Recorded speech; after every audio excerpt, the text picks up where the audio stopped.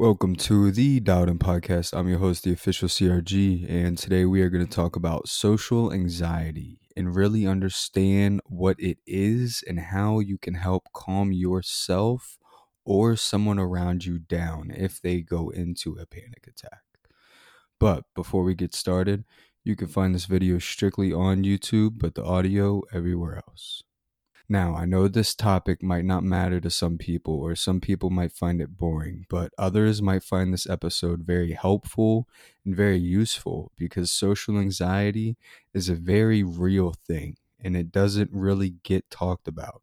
So today, I want to shine light on it and talk about it as a whole, as I do with many of my other topics. So, social anxiety is a chronic mental health condition in which social interactions cause irrational anxiety. And for people with social anxiety disorder, everyday social interactions cause anxiety, fear, self consciousness, and embarrassment.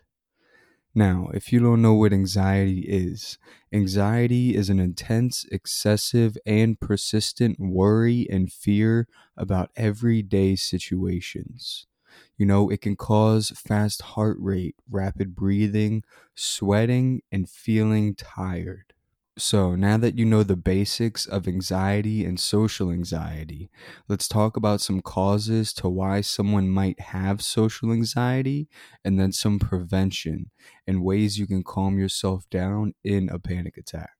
Now, just like many other mental health conditions, social anxiety disorder likely arises from a complex interaction of biological and environmental factors.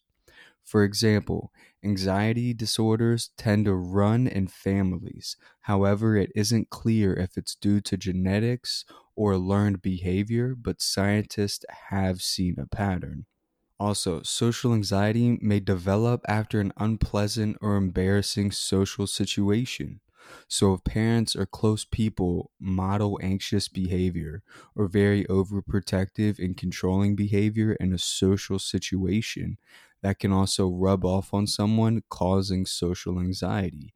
And if left untreated, social anxiety can control your life. It can absolutely control your work, your school, your relationships, or even the simplest things like getting out of bed.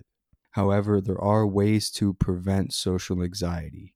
For example, it can be done through keeping a journal so you can keep track of your personal life. Or you can set priorities in your life to reduce anxiety by carefully managing your time and energy. Or you can even just get a friend that can help walk you through social interactions and be there with you until you're comfortable enough to do it on your own.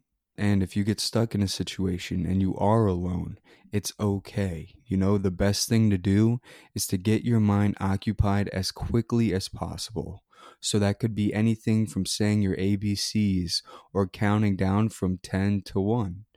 Anything that can get your mind off of what is making you anxious, the better. And the once you calm yourself down, then you can go back and continue to whatever you were doing.